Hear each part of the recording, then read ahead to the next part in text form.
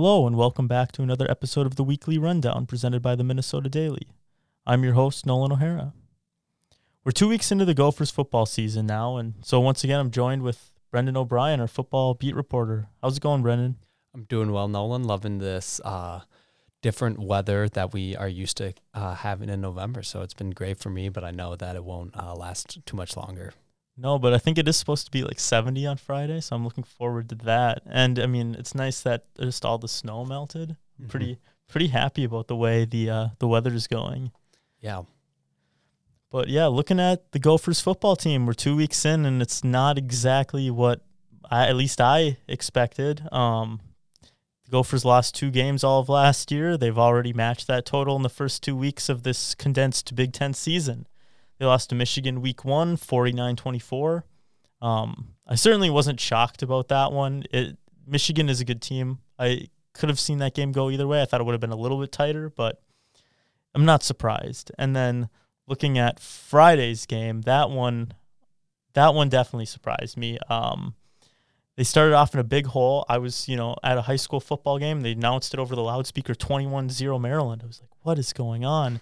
And the Gophers came back, unshockingly, but they eventually fell 45-44 in overtime in a very tight game. Were you as surprised as I was by this one?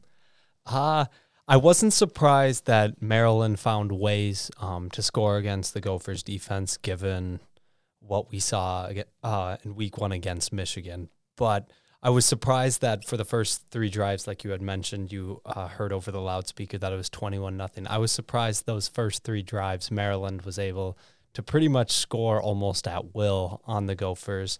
It looked like some players on defense weren't necessarily in the right spots, either blown coverages or on runs, just not hitting the right angle or taking the right angles. I know we'll get to that in a little bit later, more in depth, but overall, yes, I'm surprised that they're sitting at 0-2, just given Maryland's previous game and how they played last season. But obviously, they were spot on with the talent that Maryland has on offense. Tagovailoa looked really good, and they had some good playmakers at wide receiver as well. Yeah, Talia Tagovailoa making a lot of plays, looking a little bit sharper than he did in that first game against Northwestern. But going into this game, we were kind of looking at it as a bounce-back week for the Gophers. Maryland got blown out. The Gophers lost to Michigan and kind of expected them to take it to Maryland, similarly to how Northwestern did. I thought, like you said, we kind of both said Maryland's going to be able to score. This Gophers defense is not the same as it was, losing 7 starters last year, including a lot of the NFL talent that did leave. We questioned it, but we didn't. I don't know if we saw quite this coming. What did you see as like the biggest challenge for this defense overall in this game on Friday? And has PJ or any of the other coaches said anything to kind of address what's happening defensively? The biggest problem that I think is evident to anyone that's watching the games are just the big plays that the defense is giving up. There's been a lot of bigger chunk plays, whether it was that long run that Tagovailoa had for a touchdown, or it's just, 1st and 10 and they throw it and they pick up 15 yards, and then they'll be 1st and 10 again and they'll run it for another 7 or 8 yards and put their own offense in good positions. What PJ's basically said is, one, like you quickly mentioned there, they did lose a lot of experience, and kind of doing some prep before this, I did kind of remember, just besides the guys they've lost to the NFL, they have, Martin's gone and Thomas Barber gone, 2 big keys at linebacker. You've got Carter Coughlin at an edge rusher, but you also have experienced guys like Winston Deladabo-Deer, Sam Brenner, and then obviously Antoine Winfield Jr., who's looking like a defensive rookie of the year candidate in the NFL. Knowing that you've got that kind of talent that's now all of a sudden gone, and you've got other players coming in, it does make sense why their weakness would be just their inexperience compared to the defensive players they had last year. And so what PJ's really said is it's simply that they are a developmental program, and they just need to make sure that these guys keep getting reps And that obviously in a COVID-19 season and a shortened, condensed season, when you start out with Big Ten opponents right away, that it's going to look a little bit different than it would in a traditional season. Yeah, looking at like some of the inexperience you mentioned, they lost kind of players on all levels. They lost obviously star safety, they lost some corners, they lost some linebackers, they lost some defensive line. I think I didn't see all of the Maryland games, so kind of fill me in here. In the first game against Michigan, there wasn't really a ton of a pass rush. Boy Mafe got to Joe Milton, I think once, maybe twice. But other than that, it seemed like they were pretty comfortable back there. What was it like against Maryland? Yeah, for the most part, in my opinion, there wasn't as much of a pass rush either. There were some times where I think one of the broadcasters actually mentioned this. I might be wrong, but one of them mentioned that on one of Taulia Tagovailoa's long runs, the edge rushers actually over-pursued and then got behind the quarterback and then caused a big running lane. So it's one of those things, the defensive line, just from my understanding, obviously coaches and players obviously know a lot more football than I do, but it's one of those balances between do you pursue a quarterback aggressively, or do you let them kind of sit back and let them sit in the pocket and not address those running lanes. And then it just puts your second level guys in spots where it's tough for them to make plays as well. Yeah, it's it'll be interesting to see what they can kind of work out with this defense. There isn't too many positives you can take from looking at giving up, 49 to Michigan and 45 the next week to Maryland. But offensively, the Gophers definitely seem to be clicking. Tanner Morgan has looked pretty good through his first two games. He only threw the ball 15 times against Maryland, but he didn't turn it over, had a touchdown pass. Kind of surprisingly, Chris Ottman-Bell was the leading receiver for the Gophers with over 100 yards and a touchdown. Bateman wasn't as involved, but he had over 100 yards in the first game. So it looks like both, through the air and on the ground, you're looking at Mohamed Ibrahim, who had 41 carries for 207 yards and 4 touchdowns, carrying the team on his back. You wrote about his performance, after the game. What can you say about the way he's just kind of stepped up these first 2 weeks for Minnesota? So Ibrahim is a guy that we talked about quite a bit in the preseason, and we said that he'd probably be the guy that's at the top of the running back depth chart, but we'd expect other guys to get some work given what we've seen in the past and what PJ's offense has looked like while at Minnesota. And it's been surprising, and it was addressed this week, why he gave Ibrahim the ball a lot. And a lot of it comes down to what information he's getting and how much he likes Ibrahim as a player. And he mentioned that he, in the next couple of weeks, we could see more of Trayson Potts and Cam Wiley, because those are two extremely talented running backs as well, is what he said. But what Fleck said this week, not necessarily directly after the game, he did say that he just felt like Ibrahim was in a groove and wanted to just keep giving him the ball. He saw what he was doing offensively on the ground and helping not only just create yardage and create scores, but also turn the clock, keep the defense off the field, and help the Gophers get back into this game in a less conventional way than just throwing down the field and trying to pick up some quick scores. So in my opinion, it looked like by the end of the game, and this isn't, a knock on Ibrahim, he just looked gassed. He looked really tired after the 41 touches. So it wouldn't be a surprising move to see him get a little bit less touches in the next few games and see Wiley and Potts. But again, just to kind of put a cap this all off, is that Fleck has said a lot of his decisions this year have also come down to trust. And how much does he trust some younger backs in a shortened season? And he's also just said it's a shortened season, so we're just going to try to work everyone as soon as we can. Yeah, I think 41 carries, that would definitely wear somebody out. It was wild to see that many carries, especially. You talked a little bit about getting some of these other running backs involved. Is that going to be one of the goals? And then I also want to address, you're saying, trying to keep the defense off the field, which is pretty good for this team. You don't really want to see the defense on the field too much. Do you think both like running the ball effectively, trying to keep digging away at that clock, do you think that'll be kind of one of the keys for the team the rest of the year here? I think it'll be a key, but I think, and this is something that we'll probably get to a little bit later in this next upcoming matchup. But I think what they're going to have to do is establish the run game, but also find ways to get production from their receivers. Because one, obviously we know Bateman is projected to be a first-round draft pick, so he's obviously very talented. And then Chris Ottman-Bell showed us against Maryland, and he showed sparks last year as well, but just obviously being the third receiver behind Johnson and Bateman, just didn't have as much production as the other two last year.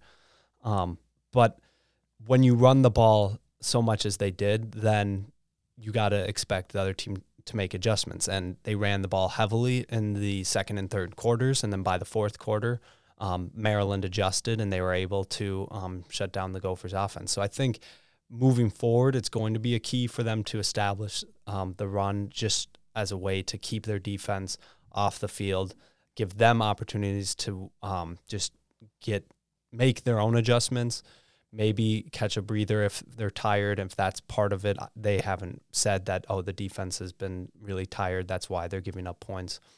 But then they're going to have to find other ways to do it rather than just running Ibrahim 41 times on similar plays as well, if teams like Maryland are going to adjust to that pretty quickly. Right, and just running 41 times a game, that's not going to be sustainable for this or any team, no matter how good your running back is. And clearly Fleck trusts Ibrahim, but that's just not going to be the model for this team this year. But just kind of moving to the offense overall, between the way Tanner Morgan, the passing offense has looked, and then Ibrahim in the backfield, what have you thought, or what has PJ or Sanford said about the way things are kind of going offensively these first 2 weeks? I think overall they're happy, maybe not satisfied with the way things have gone. Obviously, the Michigan game in week 1, they've mentioned that they wanted to execute a little bit better, and if they had made a few plays in that first half, they think that they would have had a better chance and they would have been in that game for quite a while and wouldn't have put their defense or special teams in as tight of positions. But, I mean, they put up, 44 points, 43 points in the loss to Maryland. So when you're doing that, you're obviously doing something right on offense. They haven't had, obviously a defensive score this year, so they're playing well on offense. But I think the biggest takeaway from the Maryland game, and we kind of hit on, you need to close that game out with your offense. They had their offense on the field, and they were, instead of being able to drive it down, either kick a field goal or score a touchdown to give them a little bit more of a lead, they had to go, I believe, 3 and out. Maybe they converted one quick first down, but they weren't able to finish the job with their offense. So I think moving forward, if they're in some more of these close games, they'll need their offense to kind of close it out and make sure that they're able to kind of be the reason this team is winning. And they're going to be, if they win other games this season, they're going to be the reason this team wins games. Absolutely, and that's kind of, a nice segue into, getting stopped third and 3 and out is kind of a nice segue into the special teams unit, because after the game against Michigan, we noticed, during the game that Mark Crawford and Michael Lance were out. PJ announced after that they both were out because of COVID. Lance returned this week for kickoffs, but not field goals, and Crawford was still out, if I'm remembering correctly. We don't really know a timetable on him, and we saw, obviously, Walker miss the extra point in overtime that would have kept the game alive.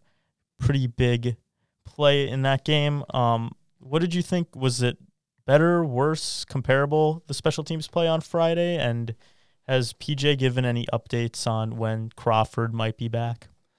I think to answer your first question, just about special teams in general, I think it's fairly comparable, except it didn't really put the team in a noticeable hole other than the last play of the game. And to PJ's credit, or just what he said after the game, is that the reason they lost that game was not because of the missed extra point. It was just because they shouldn't have been in that position in the first place. Their defense should have played better. Offensively, obviously, they should have closed it out. But punting, the situation didn't look great. They weren't necessarily hitting booming punts, pinning Maryland deep in their own territory. But it wasn't something that noticeably hurt the Gophers. Lance on the kickoffs actually did kind of help because they were able to get some depth rather than the squibs that we saw in week one. As far as updates, we haven't had any really on Lance or Crawford. Maybe now with Lance having that week 2 under his belt, maybe he'll kick extra points now against Illinois. It would make some sense if Fleck and the special team staff just didn't want to put him out on extra points, given maybe his lack of practice with COVID. But he hasn't given us any kind of timetable as far as Crawford being back. But overall, from the special teams unit, what I'm hearing, not great, not terrible. Doesn't sound like there were, obviously more squib kicks, like you said, and no more 18-yard punts, I'm assuming? I don't have the exact stats in front of me. I do remember there were a few where they could have went, or you would have liked them to go a little bit farther if you were a Gophers fan, but overall, it wasn't as noticeable of a difference. And I mean, they didn't have to fake a punt. And obviously, I think why I'm also kind of having a hard time remembering is because after the first quarter, the Gophers really didn't have to punt too much. Obviously, their offense got going behind Ibrahim. So if they can just obviously do that, that would be a good way to alleviate the punting situation as well. Absolutely, just need to pick up first downs, and then you don't have to punt away. And honestly, it just feels like a lifetime ago that game was even. So I definitely understand not remembering super clearly. But overall right now, this team, it's got some issues on special teams, certainly on defense, and then, offensively right now it seems they have it figured out. But kind of looking to Saturday against Illinois here, what needs to be fixed, and what have some of the coaches, either PJ or Sanford or Rossi, said about this matchup? I think the one thing, and it's obviously really simple for us to sit here and say rather than go out and obviously have them execute it. But and it is pretty obvious, but it's keeping the other teams out of the end zone instead of letting them just run all over you and find an easy way to 6-7 points on each possession. If they were able to tighten up in that zone, I think in the red zone or the goal line, they're playing complementary football. They know their offense can score points. So if they can limit teams to field goals, it's going to be a lot easier. And the reason I say keep teams out of the end zone is because right now what we've seen, it's going to be hard for them to even get stops and have the other team forced to punt. So I think it's obviously a team's main priority to get punts when you're on defense. But I think, given where they're at right now and on how they're playing on defense, giving up big chunk plays, I think a specific goal would be against Illinois. If they get to their own 20, their own 10, we're keeping them out of the end zone and we're going to force them to kick a field goal. Because then the other thing is, in the NFL, we'll see kickers that will usually, for the most part, they'll make field goals. If the weather's bad, maybe we'll see a miss, and we'll see some misses every now and then. But we saw against Michigan, they had 3 field goal attempts, and Michigan missed all of them. I think the kicking game is a lot different in college football. Special teams, we kind of hit on that. Just they need to make sure they're managing the field position as best as they possibly can. So if they're punting it, just not putting their defense in poor situations. And then this Saturday against Illinois, I think one of the things that might need to be fixed would be throwing a little bit more to receivers. Illinois secondary so far this year has not been good. Against Wisconsin, they're primarily known for their rushing attack. They threw for 248 yards, not a ton, but they threw for more yards than they rushed for. And then against Purdue, they gave up 371 passing yards. So they've given up a lot of yards in that secondary within the first two games. So I think last week we said Minnesota will need to run the ball a lot against Maryland because Maryland's run defense has been suspect. Well, this week, Illinois' pass defense has been suspect. So it's not that they're going to turn away from the run game, but, lean on the run game and then get in situations where you're putting the opponent's defense on their toes and able to throw some passes to Amon Bell and Bateman as well. Right, so it's an opportunity this week for Tanner Morgan and company to kind of get things going. We saw, Ibrahim shine last week. It'll be time for the passing attack to go to work here. And just kind of looking at the Illinois side, I mean, they're in the same boat as Minnesota. They're 0-2. They got blown out week 1 by Wisconsin, lost by only a touchdown last week to Purdue. What do we know about this Illini team kind of overall? The first thing that really stood out to me when kind of doing a little bit of research about them was they've been bit by the injury and COVID bug.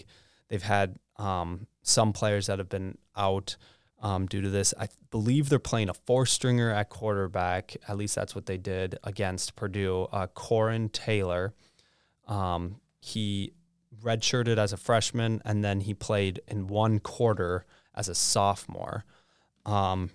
So obviously when you look at that, we talked last week about Tagovailoa being a younger quarterback. Maybe they could take advantage of him and try to get him rattled. Obviously that really didn't happen.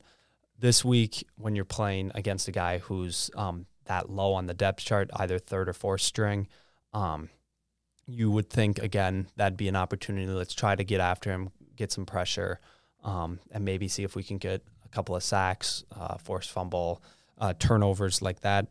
Illinois, speaking of turnovers, has lost the turnover battle thus far 6-3. They gave up 4 turnovers against Purdue last week. So that's something to keep an eye out for. 6 turnovers in 2 games is a lot so far. We mentioned the bad secondary, and their offense, for the most part, I mean, obviously week 1, they got blown out by Wisconsin, and their only score was actually a fumble recovery for a touchdown, so they didn't even score offensively. But against Purdue, they played pretty well. They did have to play catch-up, so the stats might look a little bit better than they might have actually been at certain points. But that's kind of what we know on the outset about this Illini team. Yeah, and kind of looking at it from the outside, they don't look like a great team. But neither did Maryland. And PJ Fleck said last week, that they're not looking over this Maryland team. They think they're going to be a lot better this week than what they showed against Northwestern. He turned out to be right about that. It just turns out they weren't quite prepared enough. What has he said about this Saturday's game against Illinois? They haven't really said anything specific about this team other than the normal, coach-player compliments. They're a really well-coached team. They've got a lot of talent. They're very, focused. A lot of, basic compliments to the other team. And that makes sense. That's kind of this program's MO. They usually will compliment, other teams and take other teams seriously. And they've got the whole culture about they're 0-0 in the Illinois season. They're 0-1 in the Maryland season, 0-1 in the Michigan season. So they're going to take this opponent seriously, but they haven't said any specifics as far as which players they're going to key on or what they think they can take advantage of going into this week. But I would imagine, again, given the statistics, their offense should find ways to take advantage of Illinois' defense. Yeah, it's gonna be an interesting game, especially with like you said, the fourth string quarterback here for Illinois, what they can kind of put up here. But that being said, what is the key for each team to come out with a victory? What's the key for Illinois behind this young quarterback, and what's the key for this Gophers team that's really looking to get back on track after a not expected start to the season? For the Gophers, it's making sure that you get out to a good start offensively, and defensively, again, like I said, let's keep Illinois out of the end zone has got to be the defense's mindset. For Illinois, the biggest key this week, especially with the young quarterback, is making sure that you don't turn the ball over. And that's not just him, but that's everyone, making sure running backs aren't turning the ball over, fumbling it, receivers aren't fumbling it, and that he's not throwing, costly interceptions. Because that's one thing that this Minnesota team that we've seen so far, they've only been able to create. They obviously had the blocked punt. That's a little bit different because it was going to be their ball. But then they got the tipped interception by the defensive tackle last week. So they haven't really been able to get those spark plays from their defense. So if Illinois is able to not turn the ball over like they have in these first few weeks and, make it easier for this defense, then that'll be a big key for them. Yeah, absolutely. I don't know. We've been pretty bad with these predictions so far. We both picked the Gophers the last 2 weeks, neither of which panned out. Do you have a score prediction for this week? This is probably, I'm just looking at the schedule just to confirm because we talked a little bit about this beforehand too. This is probably going to be the last week I'll pick the Gophers if they are to lose this game, just because right now I also don't know what to make of a lot of these other Big Ten opponents. Illinois, they're never a team that you're that threatened of, but again, with this Gophers defense, they haven't instilled any hope in fans. So I'm going to pick the Gophers mainly because of the young quarterback play from Illinois. And not only the young quarterback play, but if he's a junior and if he's that far down on the depth chart, who knows why, if the other guys are just that much more talented or if he's just the third or fourth string. So I would go with Minnesota 37, Illinois 29. 37-29 Minnesota.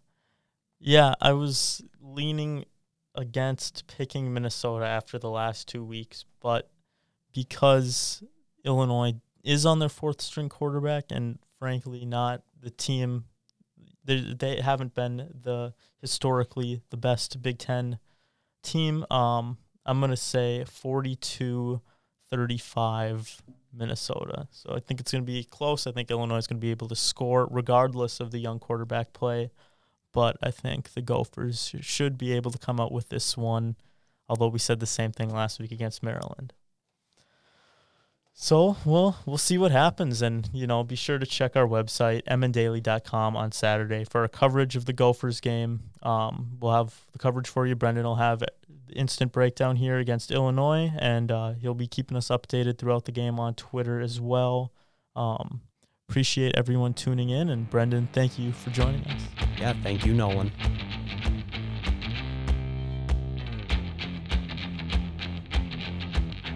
In other news, the Gophers men's basketball team still doesn't have its schedule, but it does have a game. Minnesota will take on Boston College in the Big Ten ACC Challenge on December 8th at the Barn. The Gophers women's basketball team announced 2 departures in Barbara Tomonkova and Deja Woodard. Whalen said Woodard had informed her that she will no longer be with the program, but no other details were provided in the media release. Woodard had previously transferred to the University of Newport. That's all for this week. Be sure to check our website, mndaily.com, for more info about other sports, and tune in again next week to get the weekly rundown on all things Gopher sports.